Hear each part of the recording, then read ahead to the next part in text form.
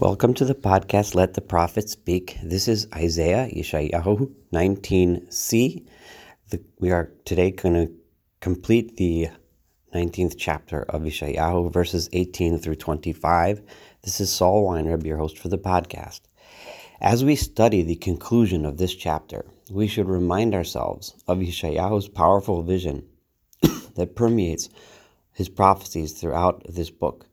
The vision that the burden of the Jewish people, of the people of Judah, is to bring the message of God to the entire world. In the verses we will read today, we will see the mechanics of exactly how this vision takes place, how Yeshayahu understands this to happen, and how his vision of the days of Mashiach, of the days of the Messiah, include the nations of the world together with the nation of Israel, in a great alliance of cooperation and singularity of purpose. Let's begin with verse 18.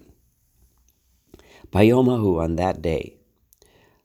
Just for a moment, let me remind you, we have just read in the first two parts of this chapter about the incredible calamities that befell Egypt, the civil strife which led to the introduction of a cruel leader and government, the economic collapse, the failures of their crops and their products. At this point, and we are at the point where they are starting to finally realize that their polytheism, their gods, their wise men have nothing to offer. They have nothing to offer to help them get out, and the people of Egypt are starting to turn towards God. So now, and they're getting knowledge of that God from Judah. So Bayomahu, on that day, there will be 5 cities in the land of Egypt, Midabrot Sifat Canaan, that speak the language of the people that live in the land of Canaan, the language of Hebrew. V'nishba'ot l'Adonai Tzvaot, and in these cities, people there are learning to swear in the name of God rather than in the name of their various idols. Ir ha'heres yomer la'achas. In these cities, one of them will be called the city of desolation, or the city of destruction. Recall that Egypt borders Israel to the south, while Assyria is to the north. The trade routes of the day had the nation of Judah, the small nation of Judah, situated in a strategic area right between these great and powerful nations and economies. The towns in Egypt that were closest to the northern borders were therefore very much engaged with the people of Judah through those trade routes, and would have been the most exposed to the ideas that Judah had to teach, including the religion of God and the ideas that went along with that.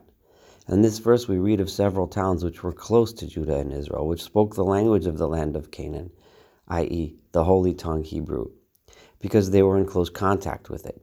These towns were also affected terribly by the economic downturn described in the preceding verses, as these towns were dependent upon trade, and trade would clearly have dried up, as Egypt had less and less goods to trade. So desperate that were these towns that one of them would be nicknamed Ir HaHeres, the city of desolation or destruction. However, on that day in the future, the seeds of the redemption of Egypt would also begin right there in those cities, as they were those that were best situated to learn from Judah about God. Bayom ahu yiyem mizbeach l'Adonai b'toch eretz Mitzrayim u'matzevo eitzel givula l'Adonai. On that day in the future, an altar to God would exist or would be built, presumably in those cities that we just mentioned, and a matzeva, a monument to God, on the borders of the land of Egypt, those borders that were closest to Judah. So the religion of God finally begins to spread from Judah into Egypt, into those most devastated cities on the border regions. Here we see how Yeshayahu envisions how the message of Yehuda, the messages of Judah and the ideas of God will begin to disseminate throughout the Egyptian nation. The next verse continues, V'haya la'ot ula'ed l'Adonai tzvaot bi'eretz Mitzrayim, ki yitzaku el Adonai mepnei lochatzim, v'yishlach lahem Moshiach v'arav v'hitzilam.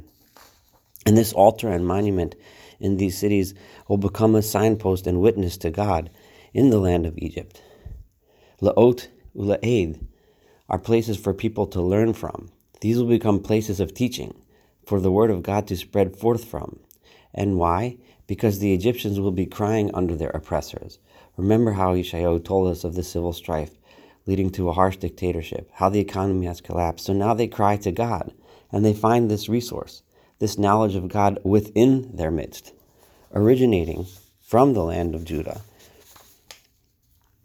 Remember, this is La'otu Leila Adonai, so it's Be'eretz Mitzrayim, from within their midst.